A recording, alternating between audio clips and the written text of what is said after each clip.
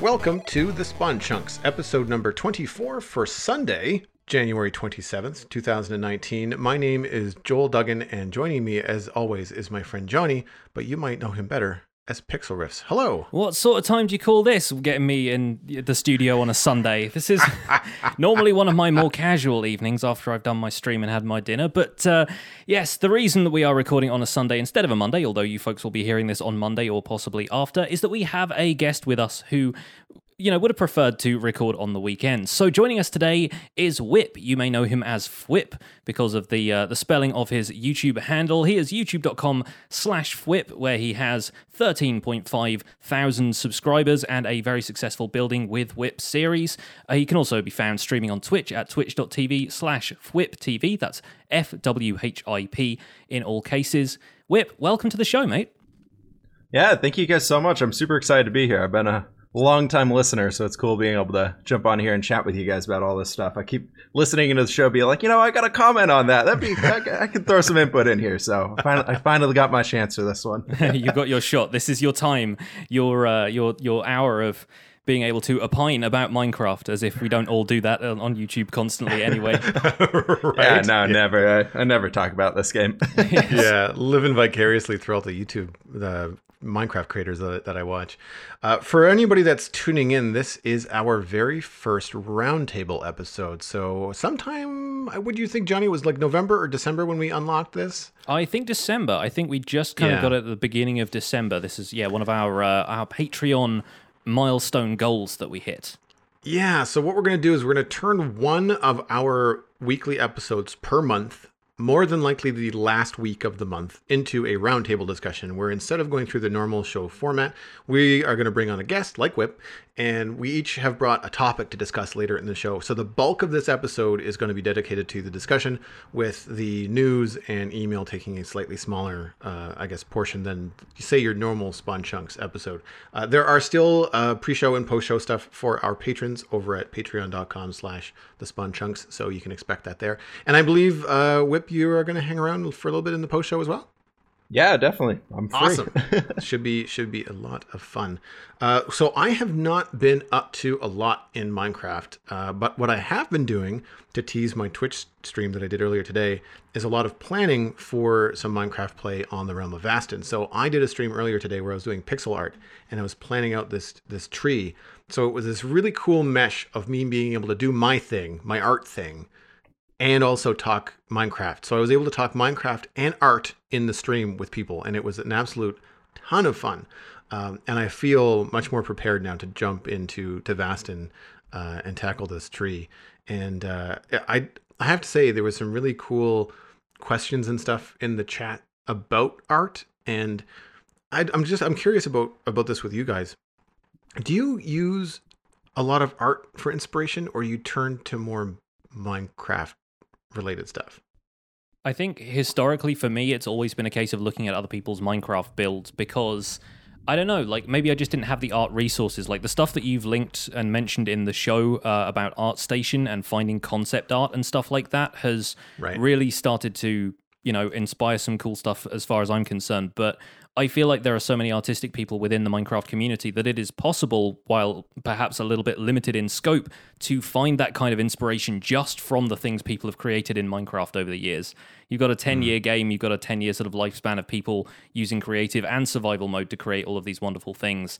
It gives you an idea of what's possible, and it gives you a look at the resources required to make that stuff, because sometimes when I'm looking at more complex concept art kind of stuff, I think, well, that looks really cool, but I'm not sure how I would recreate that, like what combination of blocks and stuff I would use.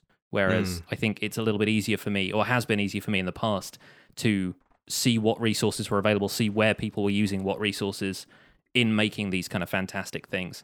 But yeah, it's definitely something I'm finding more and more inspiration from lately, is a more diverse range of sources. How about you, fWhip?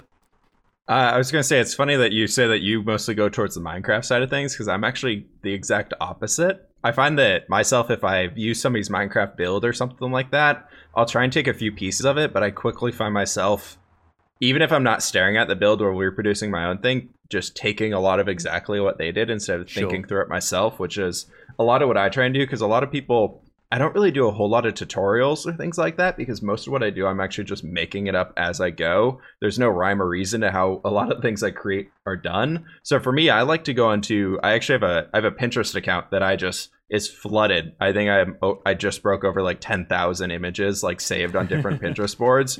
Wow. And so if I ever need something, they're all categorized into like house designs, or maybe if I'm trying to do something fantasy elven design or something like that, I just start scrolling through there and see a few different elements of things that I enjoy. Or I just find one like, maybe I kind of like this. And Pinterest is a really cool thing. Not that I'm advertising for them or not, but you can click on one of the images you have, and they actually have a search tool where you can like crop out a part of the image and be like, I want to find more things similar to this. And then through their algorithms, they'll pull up a bunch of stuff. So I've actually been using that probably for the past like 9 months for where I find the ideas for a lot of the builds that I'm doing. So, but I find that if I look at the Minecraft side of things and actually other people's builds, I feel like that I'm not being as creative and I'm just kind of reproducing a part of what somebody else did instead of finding my own way to do it. Sure, yeah. It's difficult, I think, to find that balance between, taking inspiration from somebody else's build and just copying it block for block. Mm-hmm. Definitely. So, Johnny, what have you been up to in game this week? This week I have been focusing on actual stuff from the aquatic update because I've finally got as far as getting a trident in my Minecraft Survival Guide series and had a nice fun discussion in the comments about whether we should put Riptide or Loyalty and Channeling on it. A lot of people very keen on having me make a charged creeper farm, so I'm going to have to hang around for a few thunderstorms and stuff like that. But yeah, tridents and coral. I've been trying to incorporate a little bit more of that stuff because I feel like I missed out on including the new blocks, the kind of coral blocks and fans and everything, into some of the builds that I was doing on Decidedly Vanilla when the aquatic update first dropped. And so now I've got this big city that I'm working on in Minecraft Survival Guide. I'm trying to find ways of working the coral in. Finally found my first coral reef after searching the oceans for a drowned that was going to give me a trident in the first place. And I didn't want to set up the big kind of drowned farm in the sky, so I went out and got a trident from a drowned naturally, which was a couple of hours of intensive searching of all of the ocean ruins so that I could get it done and not have it. I think on DV, when I've got tridents in the past, I've either used the drowned farm that Nashcrafter made, which is a copy of Doc M's farm, which is a copy of an El Mango farm, again with the block for block copies of everybody else's stuff. But with technical Minecraft, you can excuse it, I guess. But yeah, the only ones that I've got sort of naturally have happened almost by accident. I've been working on the cruise ship that I was building. A drowned would swim up to me with a trident. I'd attack it with a looting sword. It would drop the trident. And that's only like a 12% chance of it happening. So yeah, going out and finding one is tough. And then, of course, I had a bunch of people in who are like Bedrock players in the comments saying, hey, you can just, drown a zombie spawner and all of the drowned in there will drop tridents. I have like a double chest of them. And I was like, guys, I play Java. It doesn't work that way. It's one of the sad parts. Yes. One of the few better parts about Bedrock. Yeah, you can use, it's a lower percentage, but you can use a zombie spawner to create drowned and farm nautilus shells. I think it drops about half the rate. Do they actually spawn as drowned with? I thought like when drowned converted from zombies, they didn't get like stuff held in their hands. Does that? I believe there's still a really low chance for them to drop the nautilus shell, even if they're not holding it. But then I am the opposite of a technical player, so don't take my word on that. Yeah, I've done. You could be right. You could be right. I thought I looked it up, and because I was thinking like, do I want to bother to turn my zombie spawner into a drowned spawner? Because I mean if it's one extra step, then it doesn't really matter. If it doesn't work, then whatever. I still get the same rotten flesh drops, which is the purpose of it, because I'm using it for emerald traits. But I thought I read somewhere, and again I could be wrong, that it was a lower percentage, like it's much lower. But at the same time, you're like, well, if it's an AFK thing, well, it doesn't really matter. I'm not wasting time, right? Yeah, I think it is. You get gold instead of iron from drowned that are converted, but I don't think you get any kind of gear. I think they have to spawn naturally with it held in their hand, but then there's like a small chance of them spawning with it, but then there's 100% chance of you getting it if it's a nautilus shell because it's in their offhand. And Right. yeah, I think that's how it works. I've been looking up this stuff on the Minecraft wiki mainly so I don't misinform people in my episodes. And Right, so yeah, if yeah, it's yeah. not on the Minecraft wiki, I haven't mentioned it in the show, but that doesn't necessarily mean that it's not a mechanic that exists. It's just not well documented enough or proven that it's, been able to be cited on the wiki with sources and everything. So I could be wrong. I look forward to being proven wrong one of these days. And that's okay though, because I mean they operate on the same level as beacons, and I'm okay with how difficult it is to get wither skeleton skulls and actually craft a beacon, considering the benefit they give you in terms of like haste 2 mining and stuff like that. So I'm not necessarily looking to cheat it. I was just looking at like when I repair my farms, the things that broke after I switched over to 1.13. I wanted to say like, well, should I bother to turn this into a drowned farm, or should I just leave it as a zombie farm? I honestly, to quote other Minecrafters that have made proper drowned farms, I think the most fun I've seen is Tango's from, I think, this season of Hermitcraft. He used like bubble elevators and a villager on the ocean floor to lure the drowned towards it and then shoot them into the sky. Nice. Yeah. Like it was just the kind of things that you can only see with that kind of play. Like it's completely over the top. Was he the one who made the iron farm built by drowns with tridents killing the iron golems? Yes. Yeah. Yeah. Okay. Yeah. Yeah. That one blew my mind. I could not. Yeah. Really, really cool stuff. Whip, what about you? What have you been up to in Minecraft this week? So a lot of what I've been focusing on recently is been working on my castle, my second castle in my survival world, which is kind of like a fantasy wizard themed castle. And it's been a lot of work over the last while. So I'm finally close to finishing it up. This week I'm finished up the last tower design, as well as like the grand, I'm trying to think of the way to, like, the entrance hall area where all like the wizards would be sitting, all the leaders would be sitting in there. So I finished up those areas, and so it's been a lot of just building and placing a bunch of blocks and trying to make some things look unique. So it's cool kind of seeing that project as it's moving to being finished for at least the exterior of it. And so now I'm really just focused on finishing up the last few little bits of like building in the big grand doorways and adding in all the details that I missed along the way, so it actually looks pretty finished. So that's been really fun for me, is working on those things. And then on top of that, I actually, which I promised to my community way back in November, was I finally am getting a server release for my Patreon community starting nice. in the beginning of February. So I'm finally getting things like that done. So I actually got to have the experience this week of, for the first time in I think 2 years now, I was able to jump into a Minecraft world where it was just me, nothing had been done yet, and survive the first few nights alone, which was really fun, being able to kind of go back to that original Minecraft roots of, because it's been so long since I've done that, and simple things that were really interesting along the way that I now take for granted so much is that, like, I was trying to work on building a roof on the house that I was working on, and I kept falling off and taking so much damage because I didn't have the enchantments on my boots, and then also I didn't have ender pearls to get back up to the top of them. So I went back to building the old dirt scaffolding staircases to be able to jump up to the top. But that's pretty much what I've been up to, is just messing around with those things. We get so used to those home comforts, don't we? The home comforts of having like a pair of elytra so you can fly up to something high, or like some ender pearls or whatever. And it's always bizarre when they get taken away. But we were talking about having a fresh start in one of our first episodes of this year. And yeah, it's always kind of fun just getting that thrill of, oh, I'm vulnerable again now, and this game actually feels like a little bit of a challenge for the early stages, when in these really developed worlds we always end up taking that stuff for granted.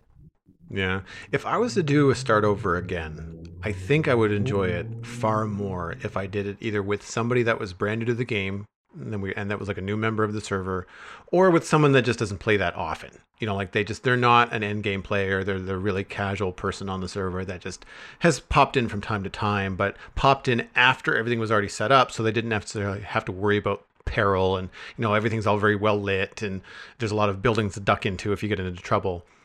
So I haven't had that experience, but if I did, I'd like to do that with someone that's just like, oh crap, like what do I do now? Like I think it'd be kind of fun to experience that through. Yeah, it's funny that you mentioned that. My girlfriend's dad, he actually recently downloaded Minecraft on his iPad. He's never been a gamer at all before in his life. He's been like occasionally, like maybe back when like the original Call of Duty's released, he played those for a little bit.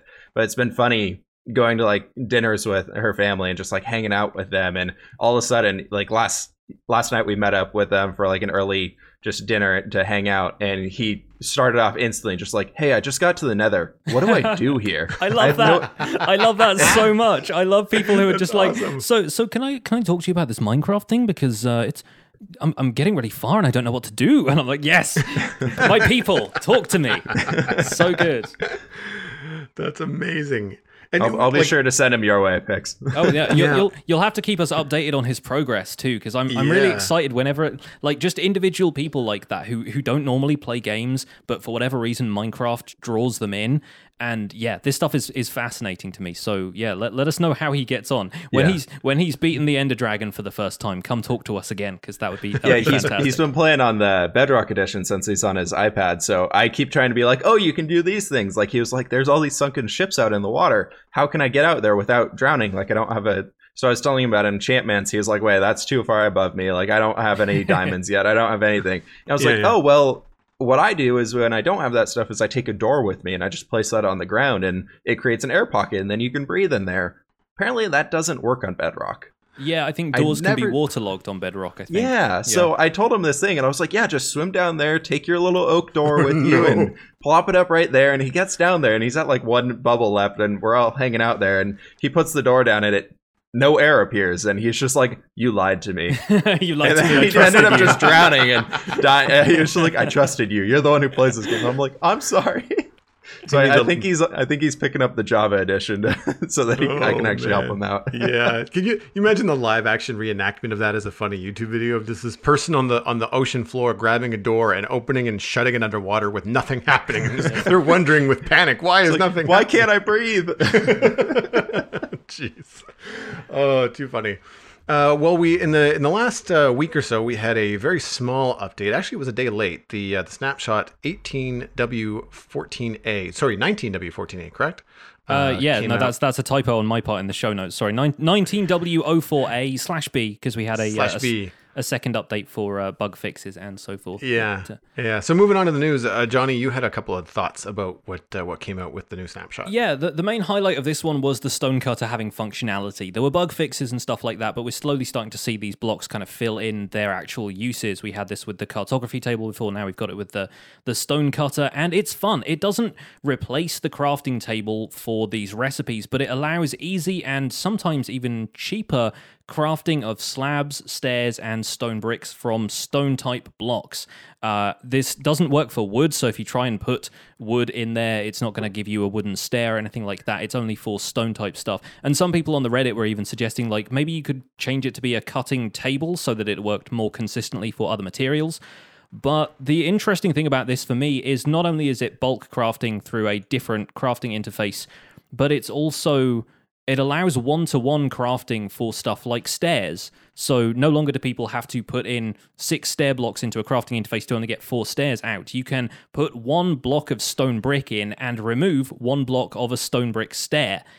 And that to me is fascinating, because it's changing really like long-established things about the ratio of what blocks you get for what in the game, which is really quite interesting to me. Have you guys had a chance to check out the snapshot, or at least like take a look at the functionality, and what do you guys think of it? Go ahead, Whip. I haven't looked at it too much yet, but that's interesting that you say on that stair, or the full block to the stair part, because I know a lot of people, when 1.13 came out, started creating those data packs so that you got more. Like I believe on Hermitcraft, or it might just be Wells Knight's single player world himself, where he gets the 8 stairs out of the 6 blocks that you put into it, because that'd be lossless. But I like that they added that into the snapshot to where there's still a little bit of loss on that, so you don't get that perfect transition of just like every single part of that block is used. Like there's still some lost in it. I'm a little concerned with where it's going with this one, though. I don't really know how to feel about a lot of these new blocks. I hope it means there's going to be a lot more things, like more, because for example the quartz pillar block that we have with all those like the vertical lines that are just so cool, like you could use a lot of those pillar designs in a lot of places if we had like a stone version of it. So I'm hoping that means down the road that the stonecutter will allow more intricate designs into like the different types of stone blocks that we can get, because right now we have the chiseled stone, but we don't really have any other decorative blocks, and a lot of what I do involves a lot of stone to it because I'm more medieval fantasy focused. Yeah. So I don't like that bright white quartz pillar there. But if I had a version of that was like made out of stone, I would use that all the time. So I'm kind of hopeful that maybe something like that'll be added down the road. Well, to add a little fuel to your conspiracy theory, the interface for the stonecutter has a scroll bar, and yet there's not enough recipes in it for any of the existing stone blocks to warrant a scroll bar. There's maybe 6, and there's certainly room for 12 plus the scroll. So that to me actually means that maybe we might get some additional block details that you can't get another way. I like the idea of not just having a pillar kind of design like a quartz pillar, but a cap. I can't remember what they're called, and this is like my a newel cap. Yeah, like my art history is failing me, but like Greek mythology and in Greek history, and Roman history, there's the pillars have like a top to them and a bottom to them, and then everything in between is that grooved sort of look. Yeah, definitely. And it'd be nice if you could do something other than the current like looks like a target carved stone block for the top and bottoms of things, and that would be really, really cool. Something that I really found interesting was that you can cut corners, pardon the pun, and go straight from a stone block to a stone brick stair without having to first craft stone bricks, which I thought was really interesting. Yeah, and stone bricks has always had to be like the kind of go-between stage from getting from there. Whereas you can both polish and carve the stone in a single action, which like removes a little bit of the time you spend doing stuff like that, but also is just an interesting new way of looking at it. And remember, this is the stone cutter that's been brought back from Minecraft Pocket Edition, where at the time it was one of the only ways you could get stuff like stone brick and chiseled stone and stuff like that, because the recipes for it weren't included in the Pocket Edition crafting interface for some reason. So they've kind of had the idea for a while, rejected it, kind of updated the Pocket Edition when it came into Bedrock and everything to have more akin to the crafting interface we have in Java, and now they're re-implementing this in a different way. It's really interesting seeing the evolution of that now. Yeah, that's interesting because I'm interested to see. So, well, for me personally, I'm a terrible misclicker. I misclick recipes all the time, and I waste so many resources. So that kind of scares me because I'd want to go for like I'm working on terraforming or something. I want that plain just stone stair or stone slab that we have now, which I'm so excited about. I think that's my favorite thing coming in 1.14, honestly. But like, I'm so worried that I'm just going to be clicking, trying to get some stone stairs, and all of a sudden my inventory is just going to be full of stone brick stairs everywhere. I'm like, well, back to mining I go. Yeah, I can see that being a problem. But I guess it's just a matter of how quickly you want to go through that kind of stuff. I do find it funny that they give you all the options from just a stone to go to stone bricks. But again, it might be also them trying to simplify things too, because if they are adding more block variants, then if there were a ton of block variants for every different block, then it's then you start to have to put like stone and stone brick, and you have to start putting like each individual thing in the stone cutter.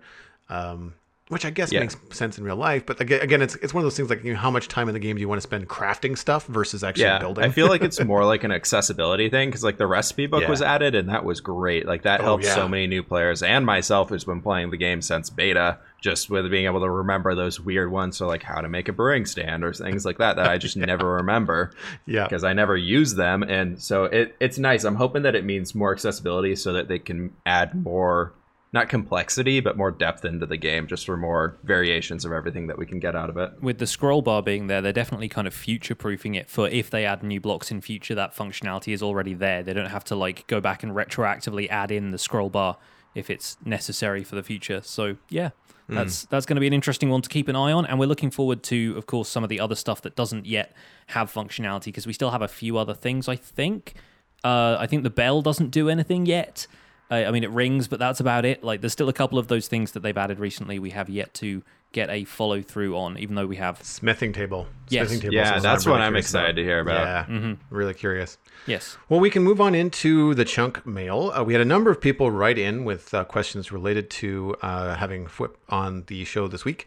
But right now, we're going to read one from James T, and then the other emails we're going to work into the conversation a little bit later.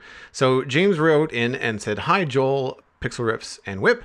I really enjoy listening to the Spawn Chunks podcast while grinding for resources. Recently, I am having trouble with a castle I am building.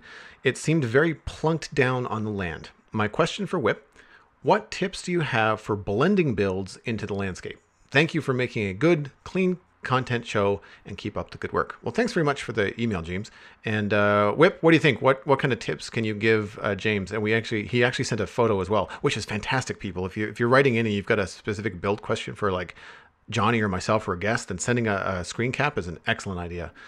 So Whip, take her away. What advice do you have for James? So for this type of stuff, I kind of think in two different styles for here. One probably will be one more familiar to what everybody's seen. I kind of consider this like the theme park design. I know a lot of people like Scar over on Hermitcraft use this everywhere. So when you're actually inside your build, you feel very much inside the build. But then when you're outside, you're just kind of looking into it. So you kind of hide everything on the exterior into the background. But for me personally, what I like to do is a lot of the survival world that I'm building up, it's about creating this large endless area that's forever expanding. So it doesn't really work to create like that theme park idea. But a lot of what I try and do is kind of, I don't really have a great name for it yet, but basically as you work your way out from the center, you do like less and less and less. So like you dilute it kind of as you're working away from the center of your build. So whether that's like you're working on building a forest or something, so as you work your way out to the edges of the forest, the trees get a little bit thinner, and maybe you start adding some more grass in, and maybe you start turning into more of a plains area.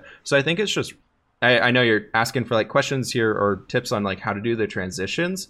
And a lot of the way that I try and think about it is just what would be the in between of those two areas. So like I was talking about, the forest and the plains are connecting. You kind of want to ease the trees out of the forest a little bit. But that also goes for like working in like a city. On the outside of your cities, you're going to have a few houses for the villages and maybe the farmers. And a great way to like, for me personally, that I find for bordering castles and bordering areas like that is I just try and clear cut and chop down all the trees in the surrounding area and turn it into a farmland area. And then that actually looks pretty natural in comparison to everything else, because if you look at like medieval castles in like history and things like that, the areas around them were pretty cut down for all the trees. So it kind of helps with creating that natural, more realistic approach to it as well. Just when in doubt, I think you can either go with Corrales said and add bushes everywhere and add your bushes in, or for me personally, I find just adding giant wheat fields everywhere does pretty much the same job there. Leaves were going to be the first thing I suggested when I had a chance to chip in. Like, I think leaves really do go well to dressing stuff up. Even stuff like dirt and grass blocks around the outside of something. If your castle is just flat on a completely flat field of grass, to me, that's what seems unnatural, because if you have like the technology that you're thinking about when people are building castles in medieval times, they didn't have like earth movers and things that they could flatten, so they had to build the castles with whatever terrain they had. So like if a section of a castle is like down 10 feet from one other section of a castle, like if it's like the terrain isn't going to be a completely flat structure, then they just had to work with that.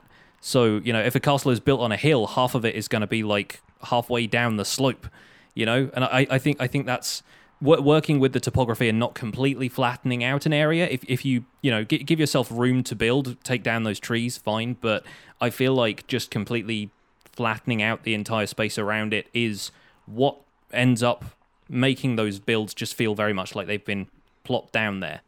You know, kind of building off of that, what you were saying with the hill, a lot of when I'm actually trying to build something and choosing a location to build things in, which I'm actually touching on a video coming out where I'm talking about like what I do for building villages and how to do those things. But anyways, I always try and place things on top of a hill or next to a river, just so that they make kind of more sense. If I can get both of them, that's even better and more perfect. But then it just looks more natural, because if like for me, a lot of things are about making it like pseudo realistic. It's Minecraft after all, so it can't be completely realistic. But I always try and make it look like, okay, if this was like a medieval world, like where would the city here be positioned? And typically, like, okay, on top of a hill, because that's a little bit more defensible against anything else. So yeah, I've been watching too much Duke on Red One over my time as a Minecraft player, so everything I lean towards is how can I defend the area? Yeah, it makes sense though, because castles were built to be defensible. They were built on top of hills so that they could see for miles around, and also so they could see what their subjects were doing. They could make sure that the peasants were toiling the land, and if you build a castle on a river, then that castle is probably owned by somebody who basically owns that waterway and is taxing people who come through with various goods on like barges and stuff. So like there's a purpose behind all of that, and that's the reason you see a lot of castles being, you know, having been built that way in throughout history, especially here in the UK. There's so many castles, not necessarily in this area, but there's a bunch of castles that I've been to up north that are just like basically on the top of a hill, and they can see until the next like county.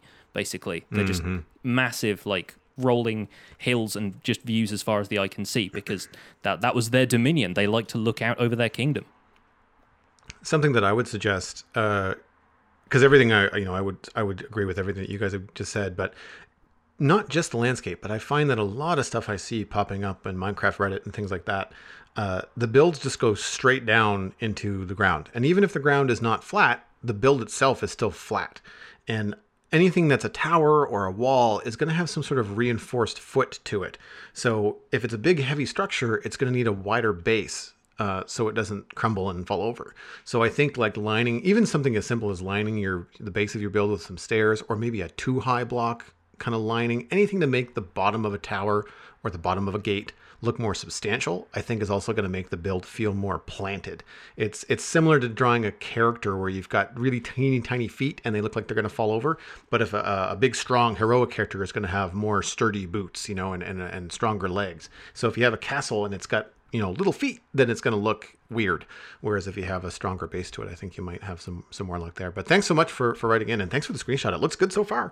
I like it looks like there's a symbol on one of the towers. It's really, really cool. That kind of hanging banner sort of thing they've got on each of the sides. Yeah, I like the idea of building larger banners than the 2-block tie ones that we can craft in Minecraft. I like having kind of big wool standards on the side of buildings like that. It really adds some character. So yeah, good job. It looks great so far. Can't wait to see more from you. Vertical carpets, Mojang. We want vertical carpets. Oh, yes, please. Well, that a lot brings of vertical us, things. For sure. Well, that brings us into the main roundtable discussion. First time. I'm excited. I've been very much looking forward to this for a while. And I think because we have a guest, it would be the best thing to do would be to let Whip go first. So you have a topic that you'd like to throw around the table, my friend. What would you like to discuss? Yeah, so a lot of things, as myself personally, I'm a builder. A lot of things I've talked about so far is all about building. I don't understand what redstone does at all. So the topic that I wanted to bring today was I've been working on a big city build and also a farming area and a castle recently, and all those things have different elements to them.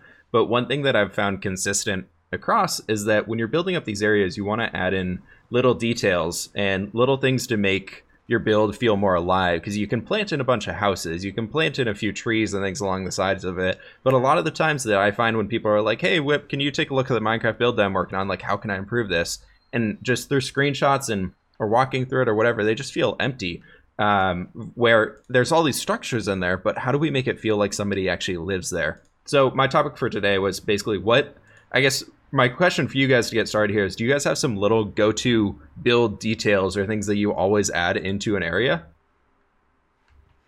I try to do it. For me, it's usually very functional. Like I end up being like, a lot of my builds end up being very player functional. So it's a lot of like crafting tables and chests and things like that around. I default to bushes and paths, I guess, but I really struggle with any kind of like interior stuff.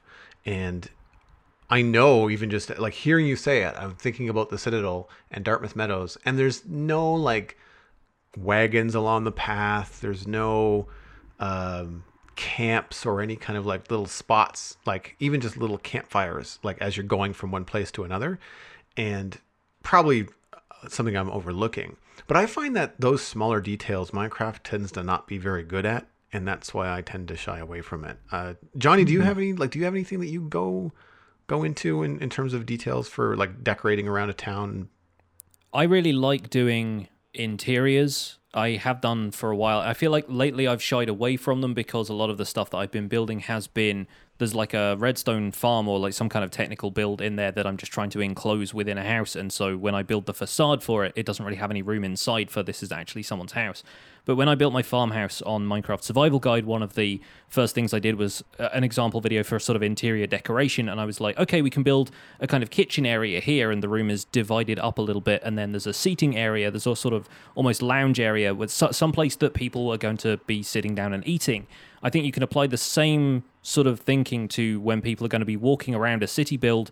There's got to be benches and stuff for people to sit and like have their lunch or just sit and watch the other people go by. There are always going to be social areas, meeting areas and stuff like that. And that's what lends a feeling of being lived in for me, is like the idea of society, the idea that there are places where people can gather. And even if there aren't necessarily any people around, like some people have been suggesting once I've finished building the city that I'm working on to like move a bunch of villagers in. And obviously the problem then is you get zombie sieges and it's not very easy to deal with. But yeah, I think one of the things that makes things feel lived in, even if there aren't people around, is implying that there are people by giving places for them to be. Stuff that doesn't just have to have a function or to be a structure. The things that aren't structures is probably the best way of putting it. Yeah, you have to dot stuff around, you know, like a pile of hay and this is unfortunate where I feel like sometimes custom texture packs go a long way where vanilla Minecraft sometimes comes up short. Is like I have a pack, and forgive me, Whip, I don't know whether it's yours or whether it's Germsy Boys that has this, but the note block is a crate. Yeah, I think we both have it. Yeah. And so if I remember correctly. And so the default note block, well, yes, you could put it down and it sort of looks like a crate. And if it's in the I always thought the default one looks a little bit more like a crab pot than a crate for some reason. Okay. I've always wanted to put it on the docks. I've seen them more on docks. Yeah, like I've seen them more on docks in YouTube videos and stuff like that. And, you know, suspension of disbelief, like I can kind of get there. But it's so much nicer when it actually looks like a crate. You know, and it's one of those things where you've got all these wood blocks and all these abilities to craft like trapdoors in Minecraft, and yet you can't make something that is a block.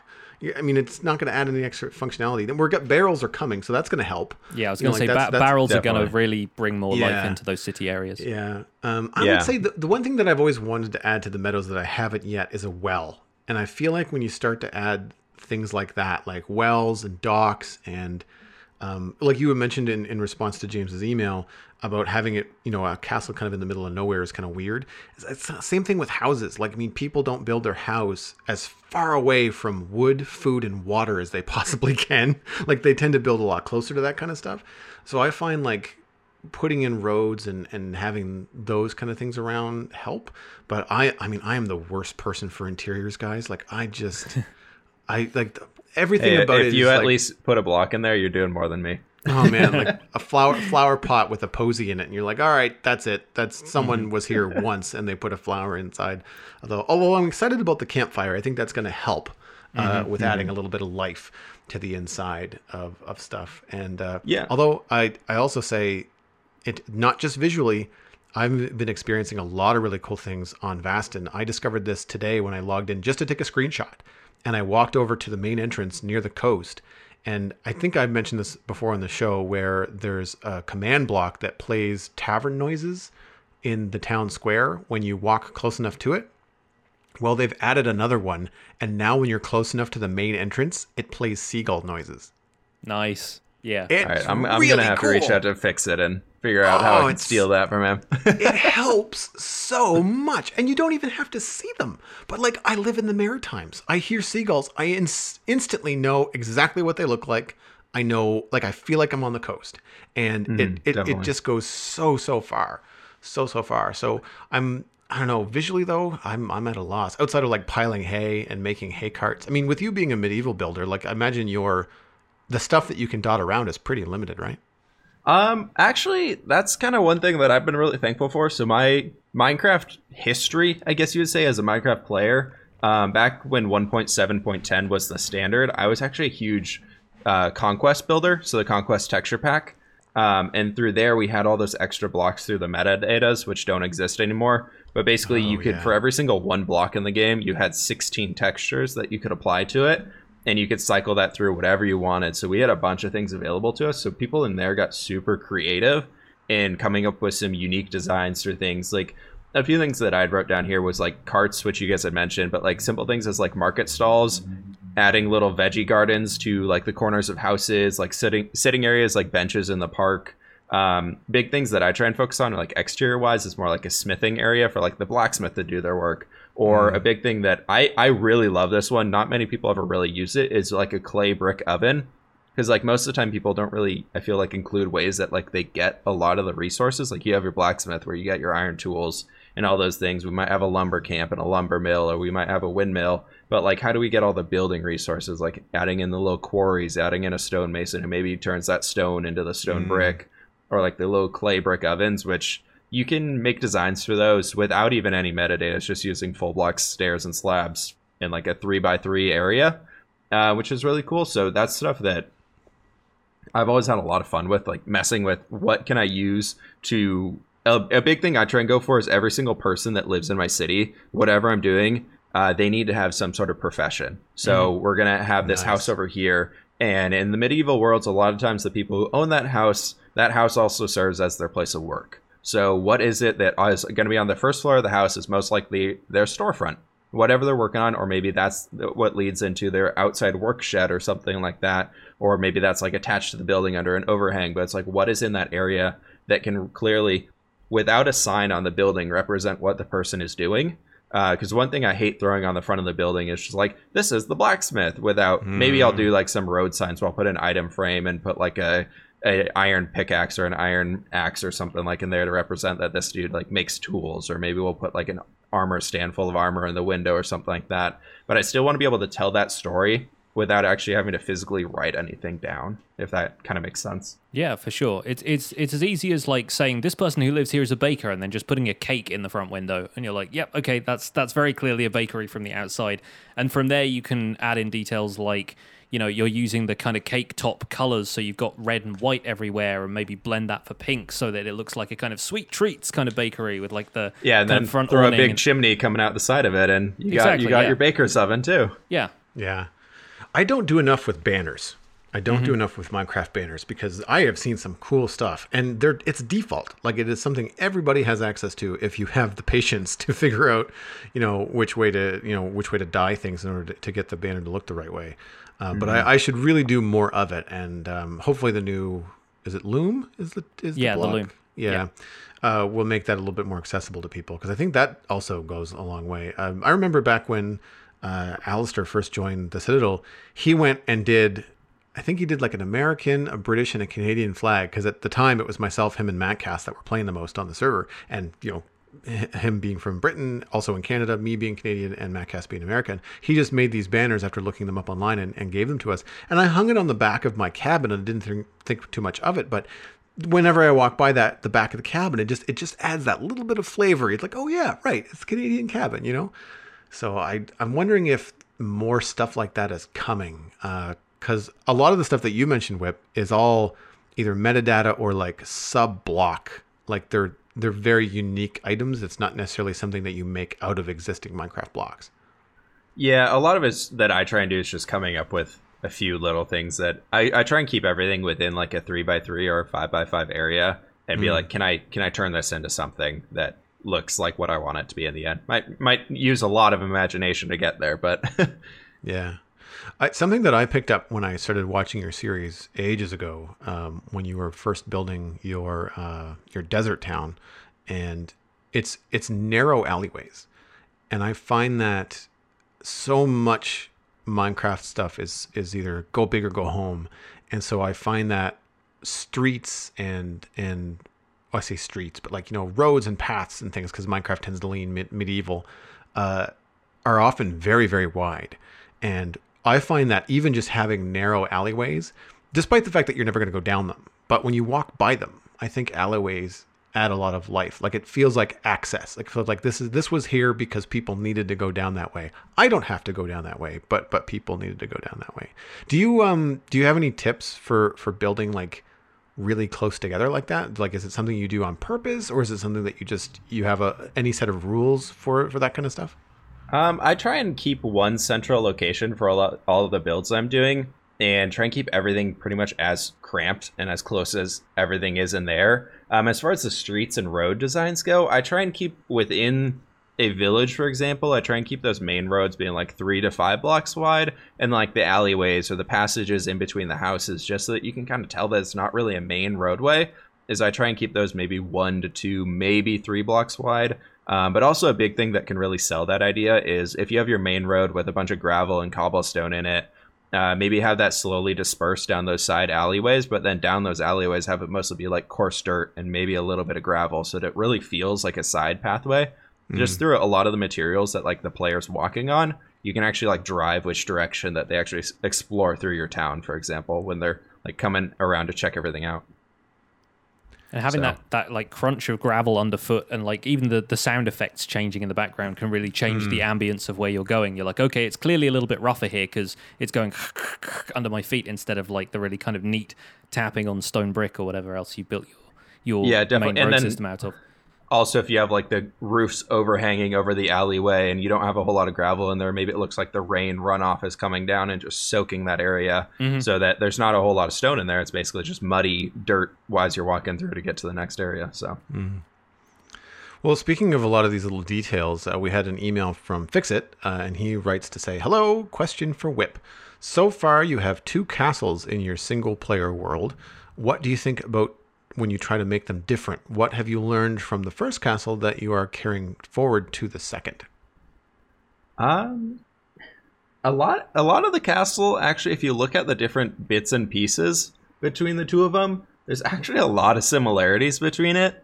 Like taking the front gate houses, for example, on both 2 castles, like you kind of have that central main gateway, and then there's 2 kind of spires off to the sides, making that gatehouse design.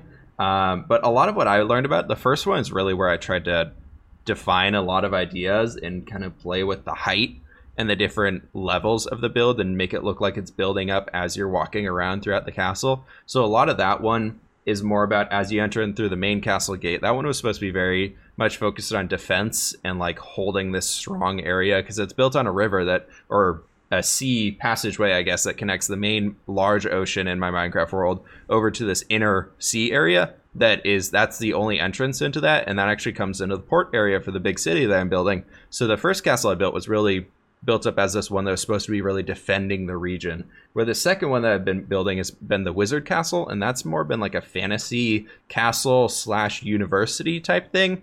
So I've been trying to make it look a lot more about like open, grand entrance areas, a lot more of a magical feel, and more like a place where students could be able to live in there and be practicing their trade of being a magician or whatever they're doing in there, and communing with their other people inside of there. So it's much more of a friendly environment of come on inside, come on, sit down on one of the benches in the center area, stare at the gardens around, and kind of enjoy your experience in there. Whereas the first one was supposed to kind of be this more big, imposing castle that grows as you walk into the castle.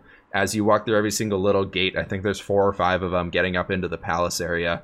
You kind of enter through this area and it just feels more grand and imposing and more like things are looking over you. And there could if you're like an attacker coming into the first castle, Castle Bleakrock, you could easily see like up into these areas where there could be guards or archers standing up on the edges of the buildings in there, and they could be aiming down at you and watching whatever you're doing, which was kind of that idea that I was trying to go for there. It was very much more defense focused instead of more grand, wow, this place just looks really cool and amazing, like the Wizard Castle. I really like the kind of, you're going for impressive, but with 2 different kind of undertones to it. Like the Wizard one seems kind of impressive as in like, wow, I'd love to go and like study here. And the other one is impressive as if to say like, we're the top dog, don't mess with us.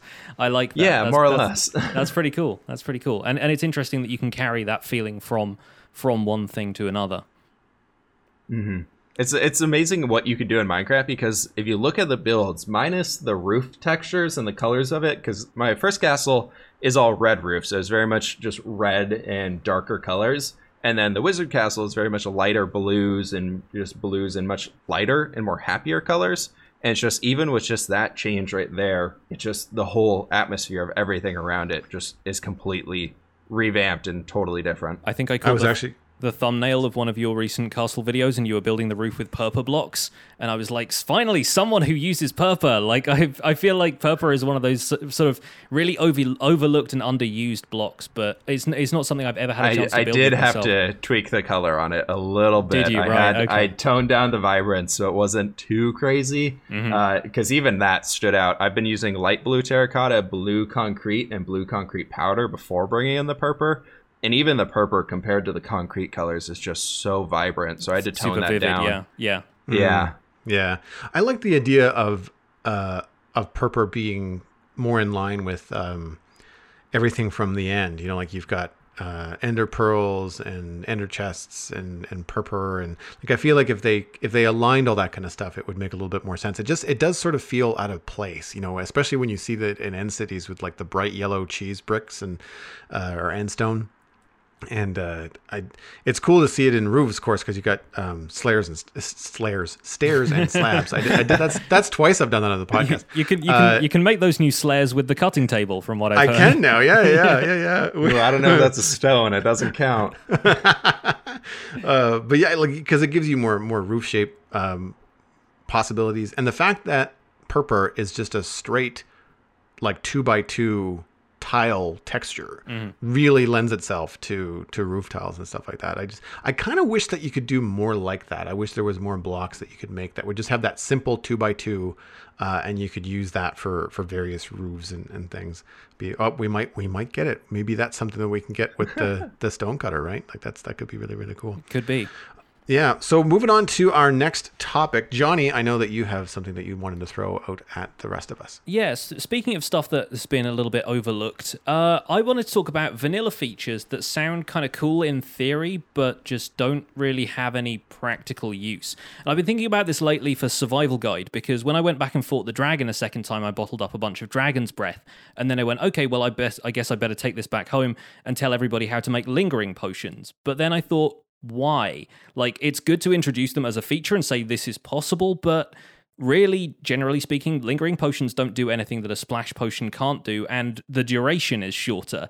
You know, like I've never really seen a practical use for lingering potions in the survival game. I've rarely seen them used in adventure maps or creative builds or anything like that.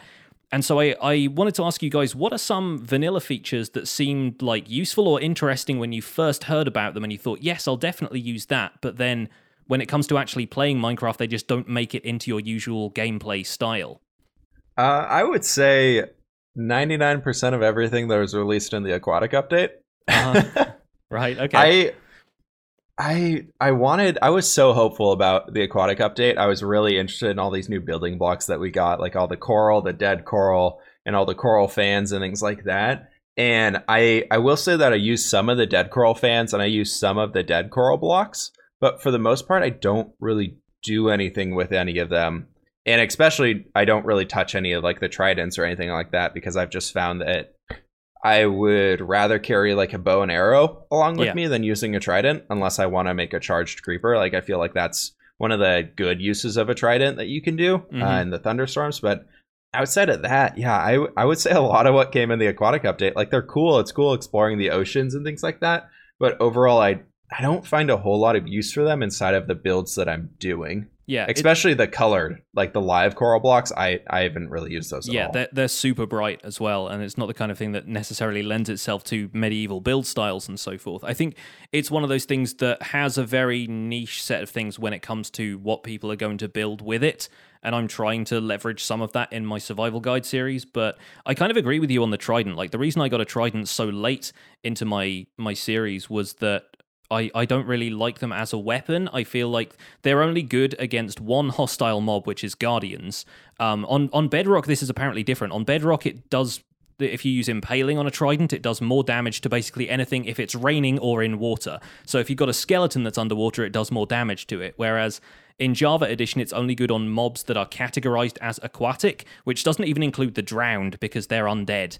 So, like, tridents as a weapon don't really have any kind of advantage over a bow or a stone sword, other than the fact that they are better at range underwater. And how often do I fight underwater? Not very often.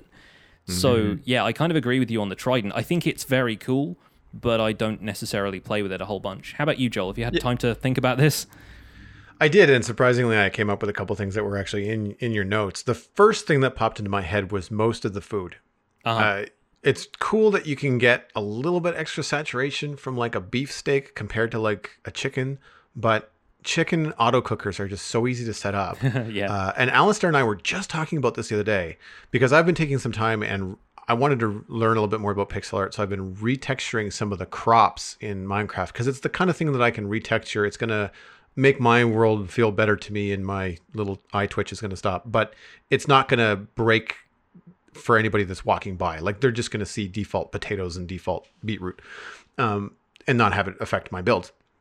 So it's food. Like there's pumpkin pie, there's cookies, there's all these different things that you can make in the game. And I never bother because there's no benefit to it other than just like a little bit of extra saturation.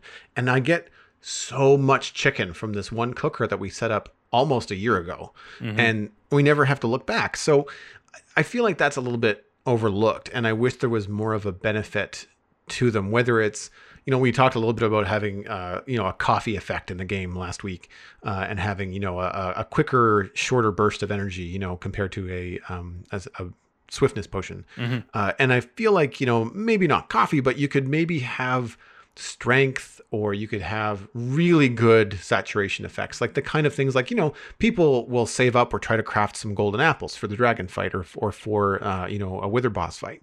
Well, if you could do more like that, if you could have better things that were just regular food, then I think it would drive more interesting I guess crop farms and gameplay at that level.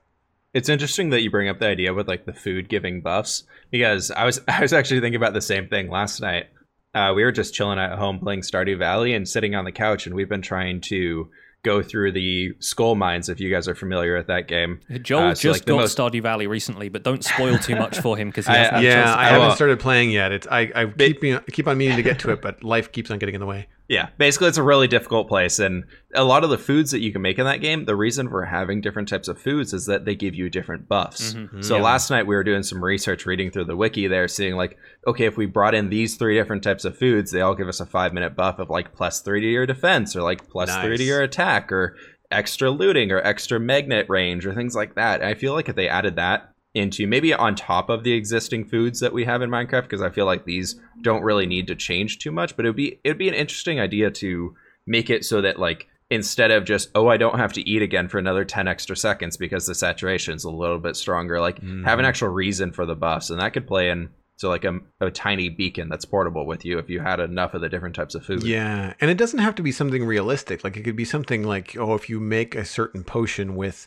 is it the wither rose is one of the new flowers in the game? This is what they're trying to do with the suspicious stew that they're adding, where you can add a flower to mushroom stew and it creates like a really short potion effect. But the potion effect is so short as to almost be negligible, and I think the problem as well is that they're doing it with every single potion effect a lot of the time. It's the same problem I have with tipped arrows. Like, I don't need to shoot an arrow of healing at anything because all it's doing is less damage.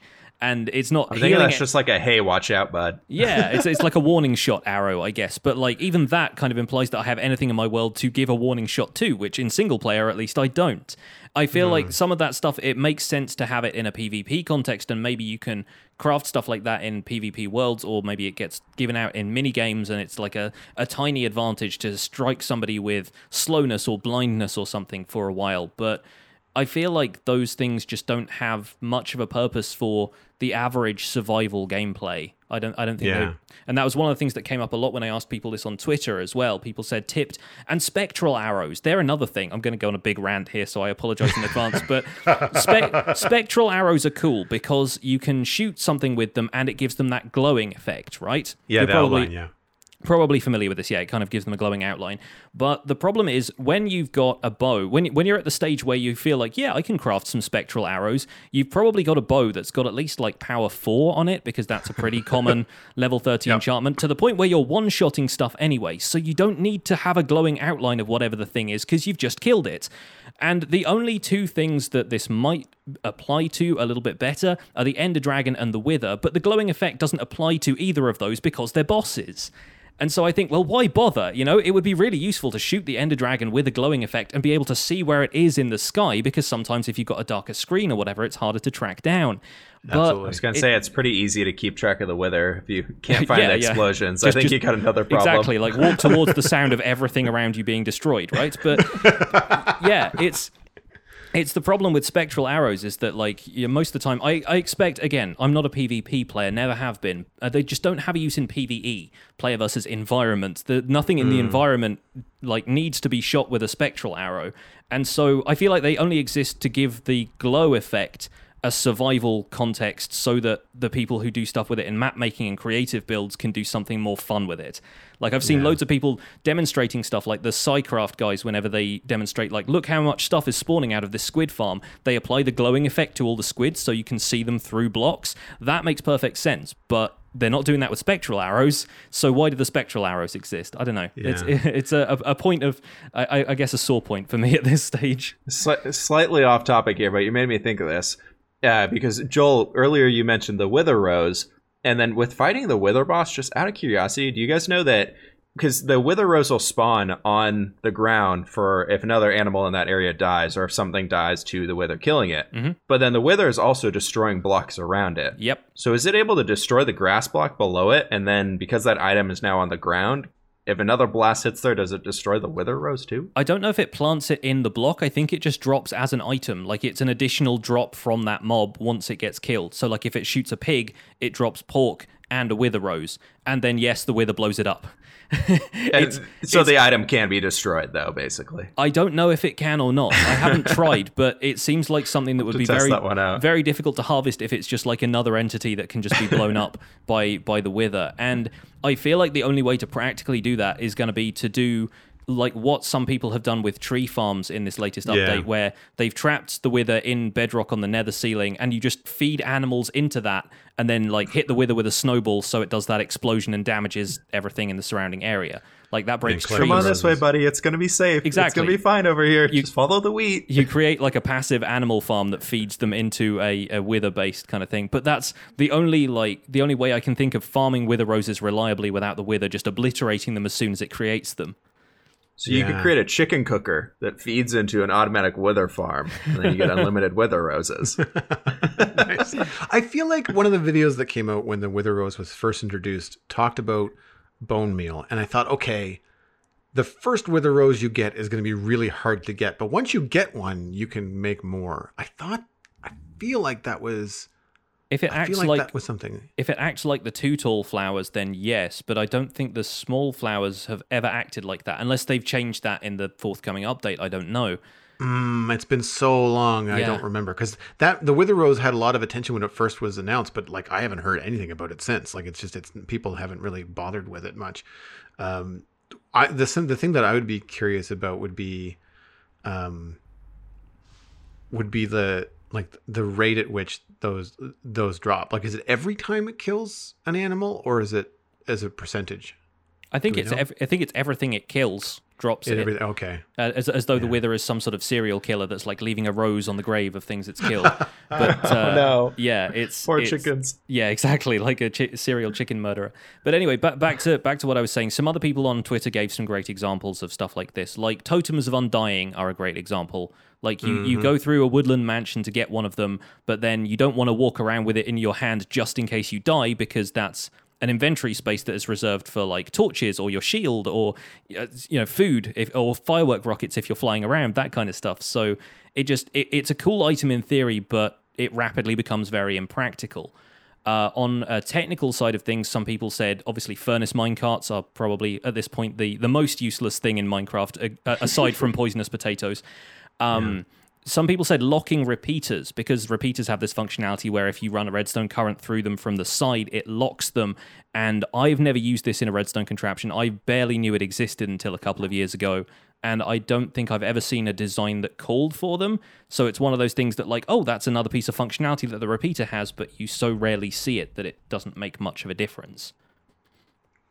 I feel like I've seen it once or twice, but it was such a specific use case, and it's in one of those things where someone's trying to make a farm so tiny. Like, you have to really know what you're doing with redstone in order to use that function, whereas people are usually like, meh, this 5x5 redstone contraption is small enough. Yes. And it works in a straightforward way that I understand, so we're just going to leave it like that. And that's kind of where I go, because I forgot that you could lock repeaters. I get confused with the subtract mode on comparators. Yeah. And I know that has a little bit more functionality that's used a little bit more often, but I find that that's a little bit tricky as well.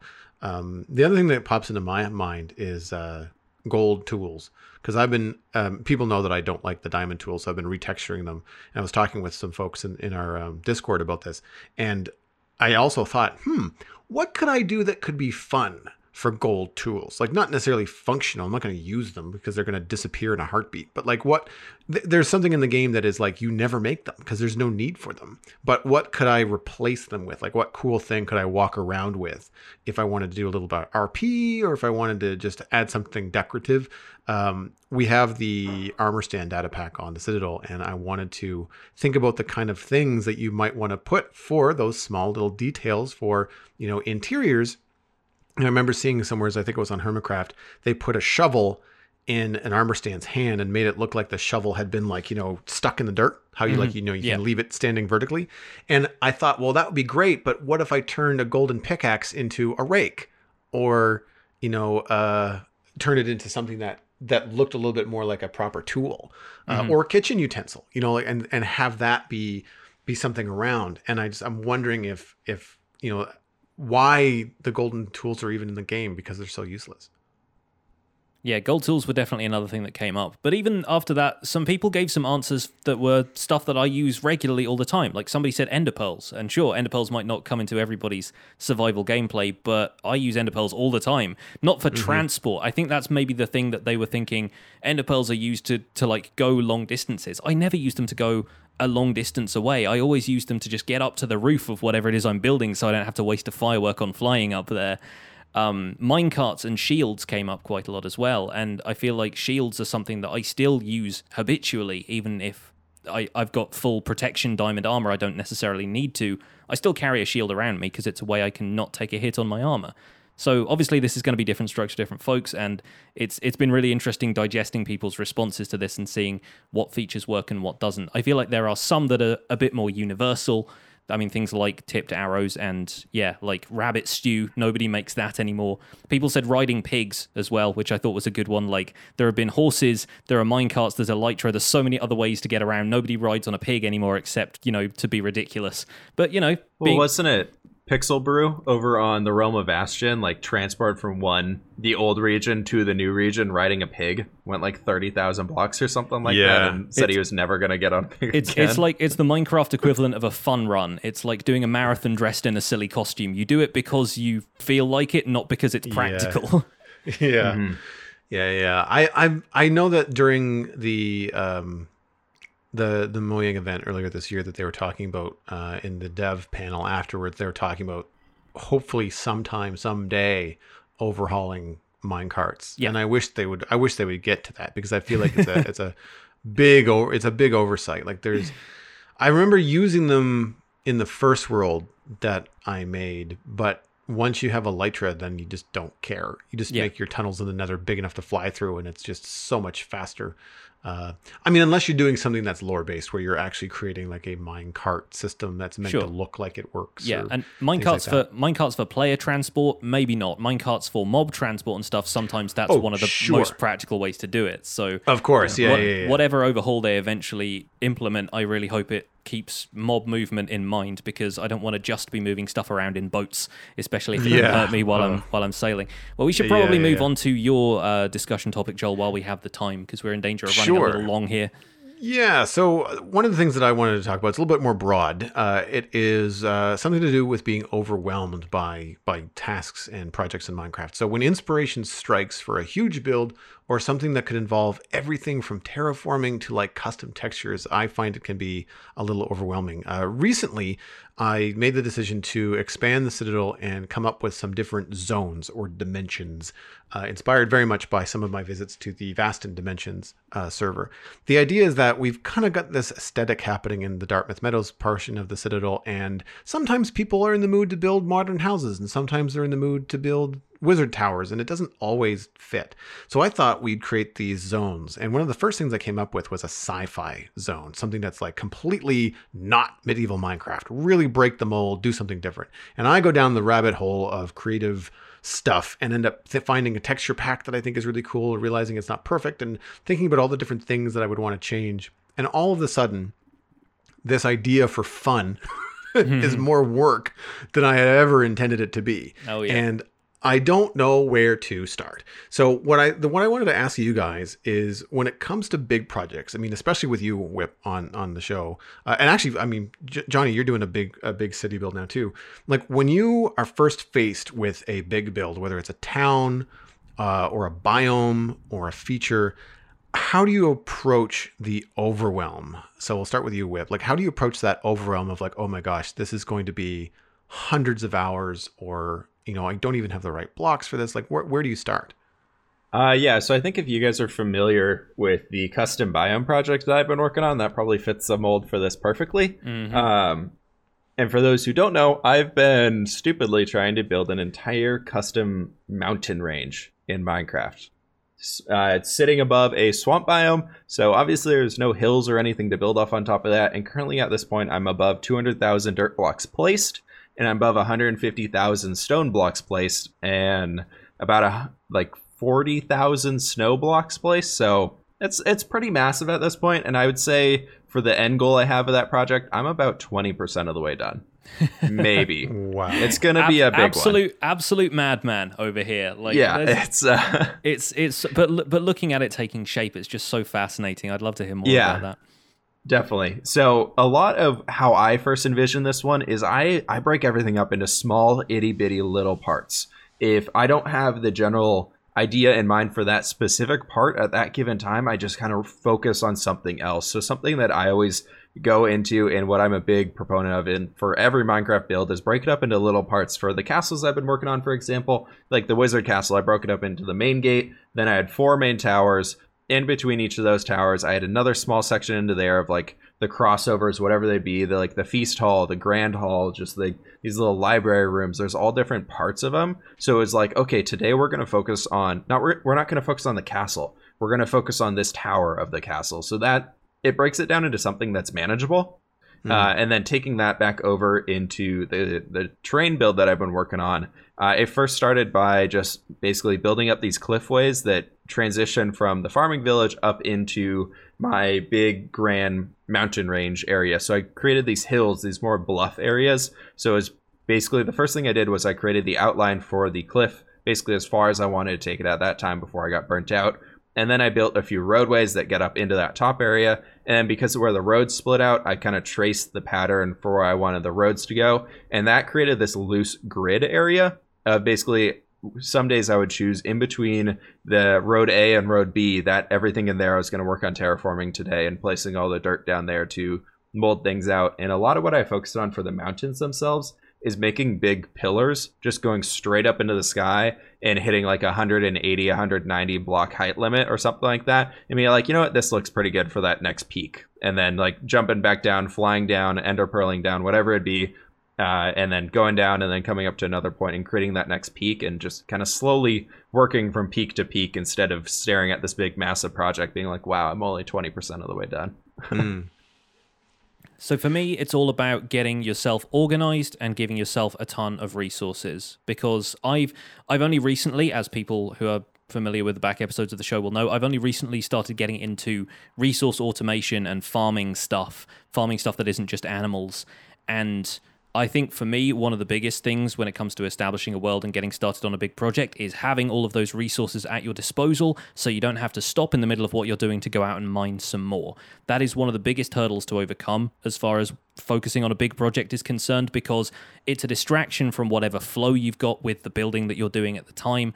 And then, you know, you've always got to keep going back for more. Whereas if you've got like a massive beacon mine and then you can just bring all of the stone up to the surface in shulker boxes and you've just got stone for days, you've got more stone than you know what to do with, that's a good place to be in. It's as close to creative mode as you're going to get in survival, because you've got virtually unlimited blocks. And I think that's where the creativity starts flowing, is removing the limitations of having to acquire those resources for yourself. And then It's wireframing stuff. It's figuring out what buildings are going to go where, and then giving yourselves the shapes of those buildings to start off with, so you can feel out what a space looks like and know where you want to make changes. I think that's one of the episodes I'm going to do in the Minecraft Survival Guide this week, is start to wireframe out a lot of the builds that I want to do in my town, just so I know where stuff is going, and so I can get a feeling for each individual structure before I start to build up the walls and the roofs and everything. It's just about placement of everything first. And like fWhip says, break it down into lots of little tasks like that. And it sounds almost like wireframing is sort of what you're doing with building these pillars. It's kind of like you're creating a wireframe and you're kind of connecting things together, and you're like, okay, now all I have to do is just fill in for the next. Basically what I do is I go all the way up with that pillar, and then I jump all the way back down, and wherever I'm at, I try and make a diagonal line that would get me up to that point. Sure. I found that if I go like straight in line with it and just go straight directly up to that thing, the peak actually turns out pretty boring. Mm-hmm. But if I offset and move over like 10 blocks and like try and make that diagonal line up to the top of it, it seems to look a lot more natural in the end, because I'm kind of forcing these diagonals to work together. But one interesting thing I was going to say, for you building up your city, and anybody who's building up cities, one thing that I've found has helped me a lot back when I was playing creative, but it can also easily come into survival, is every time that you finish up a building, until you're all the way done with the city, like you can see the roofs and things like that. But what I found was actually if you put a glowstone block and a little bit of a pillar of like a few like orange pieces of wool or something like that, as like a little exclamation point above every building, it's like, hey, look, I got this one done. Hey, look, I got this one done. So as your city kind of grows, you can actually track your progress by seeing how many exclamation points are popping up above every single one of the builds. And it's actually, I found it was a pretty useful way. And then you can have like different colors for being like, hey, I still need to do the interior on this one. If it's red, it's not fully done yet or something. It's kind of like positive reinforcement as well. You're just kind of taking off like, yep, this one's done, put a cap on it, and, you know. Definitely. Something taken off the checklist. I like that. I would be forever looking for the quest from the non-existent NPC that's in that building from my Warcraft Just keep days. looking. He's in there, I swear. He's in there? Yeah. So for me, I have found that I've decided that I'm a planner. I am not so much someone that can shoot from the hip, unless I'm doing landscaping. Landscaping is something I could do in game, no problem. But when it's a big build, like my Nether hub that we did on the Citadel and the current monster tree that I'm attempting on Bastion, the only reason I even signed up to that tree, by the way, is that I have server mates that will be able to help. Like I'm not going at it alone. So I know that there's going to be some help in that regard. But I went into Photoshop, and people will comment on Twitch and be like, I couldn't draw like that, and you come up with those lines, blah, blah, blah. And I would say you don't have to know how to draw, because something that's nice about Minecraft is that it's going to put everything in a straight line for you. So very similar, doing pixel art, you just have to be able to click a mouse. You don't necessarily have to be able to draw a line. As long as you can do math, then you can come up with some decent shapes. And even if it's enough to plan out your city and then have an idea of like, oh, it's 130 blocks wide by 200 blocks deep or whatever. And then if you're in your world and you realize, oh, the section that I had picked out for this is actually too small, that's good to know ahead of time. And I find sometimes using a pixel art programs, Photoshop, or even, MS Paint, whatever you got, or really cheap, graph paper at the dollar store. Like just go get some colored pencils and a piece of graph paper. And I find that it helps a lot, especially with technical builds. When I was first learning how to do spawner collection and spawner farms, I would just map out the spawner. It's only 16 blocks. You'd be able to figure out what your radius was, figure out where you need to stand, all just by drawing a couple of things on graph paper, and tracing those lines. And I found that was really, really helpful for me. But I tend to do for 3D objects, or not 3D, but for organic objects. So not necessarily castles and things, but this giant tree, I tend to approach it like I would approach designing, a character, whereas that you think about it from one angle and you think about it from another, and you just kind of draw the curves, like draw the outside edges. Don't worry about the inside. Don't worry about the texture. That's the kind of stuff that you're going to want to have to do for fun in Minecraft. And as fWhip mentioned earlier, it's a lot of trial and error, right? Like you're putting down blocks and you're changing things. But for me, it's more about getting the outline sorted out. And it helps if you're on a team too. If you're not by yourself, then once you have the outlines of something done, then you can tell everybody, hey, dig here, or, fill in here, and we can worry about stuff later. And I think that things come together a little bit faster. And that does lead me into our last email today. And that comes from Cosmic Dancer, who is an ore producer in our Discord. And she says, hi guys, my question for fWhip. What is your process for completing big buildings and landscape projects? Do you plan them out in creative or do you just go for it? Do you have any advice for a Minecraft player who currently builds quite small scale but would like to try something bigger at some point? So I think we covered the second question already, but that first question about, building stuff in creative, I'm curious because I know that I plan out on paper, but that's because I'm an artist and that's kind of like my natural go-to. So Whip, where do you plan your builds? Are you a big creative person or do you just do it live in survival? I will plan probably maybe 1 in every 10 builds over in my creative little super flat test world. And typically, if anything, that is just building the front facade of the building just to get a general idea of what blocks I want to be using for it.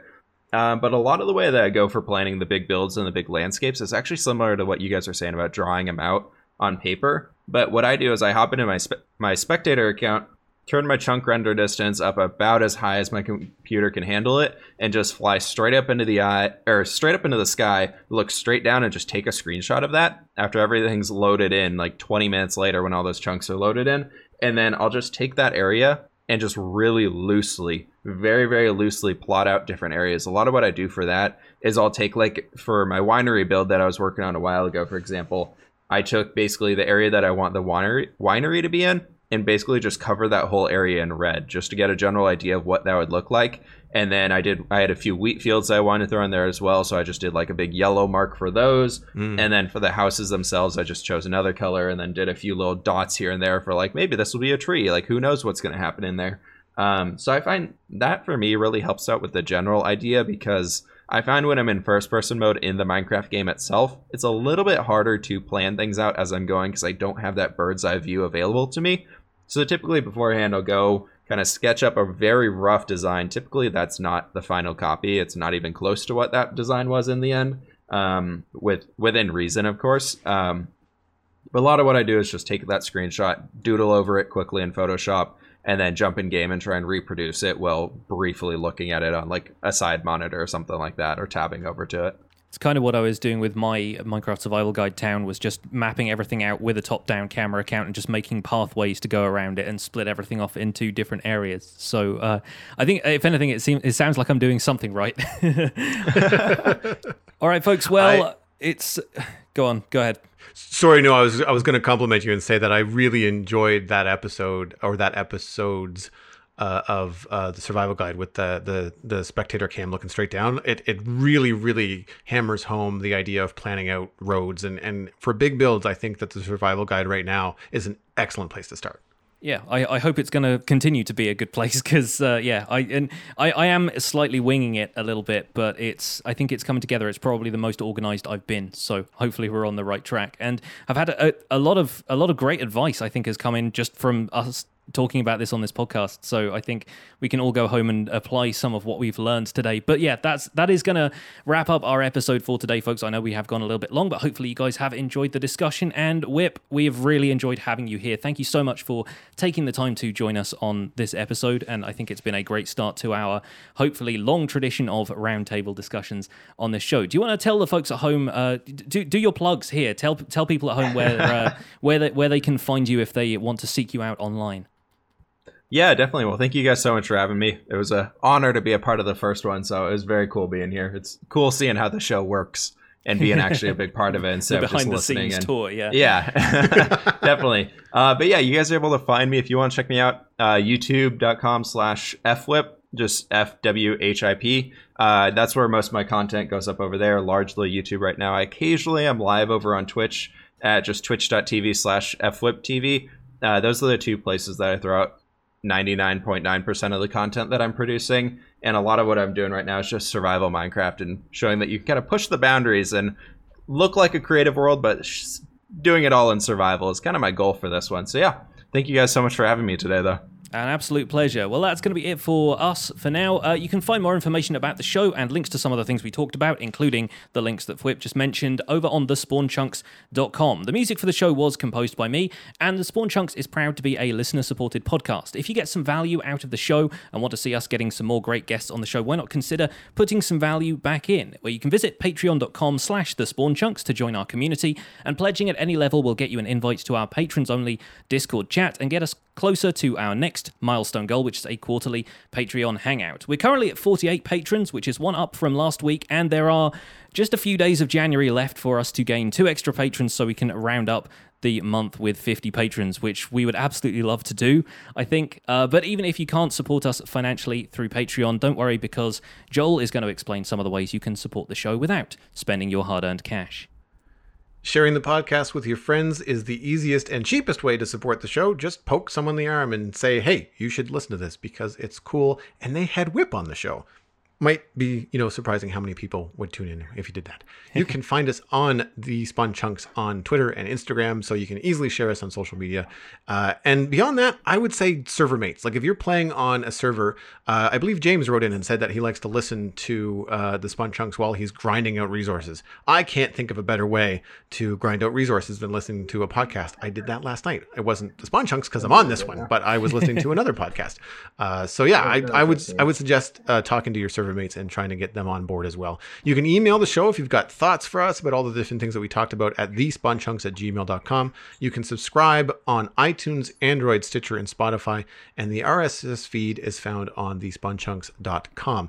If you are a patron, then the patron-only RSS feed is on the Patreon page, and that is the only place where you can listen to the render distance, the extended version of the podcast. My name is Pixlriffs, and you can find most of what I do at youtube.com/Pixlriffs, where I attempt to make some sense of this crazy and wonderful game in a series called the Minecraft Survival Guide. I'm also the voice for the unofficial Hermitcraft recap, which you can find through a quick YouTube search. I stream 3 days a week on Twitch, where I play a variety of other games, and aside from that, I'm at Pixlriffs on both Twitter and Instagram. Joel, where can people find you online? Everything I am doing online, including my illustration and design portfolio, is at joelduggan.com. I am open for hire right now, so drop me a line if you'd like to work together. If you like this show, you may also like the Citadel Cafe, where I talk about sci-fi and fantasy entertainment with my friends, and Comics Coast to Coast, where I interview comic creators. We're back this week on Comics Coast to Coast. We'd have an extended break over the holidays, but we've got a guest this coming Thursday, so that should be a lot of fun. You can follow me on YouTube, Twitch, Twitter, and Instagram with just my name, Joel Duggan. I'm going to point you towards YouTube, where I've been getting quite a few followers lately, so come join. Hit subscribe because it's free and it's awesome. So see you there. Thanks for visiting the Spawn Chunks. The world outside is infinite and all the tables are square.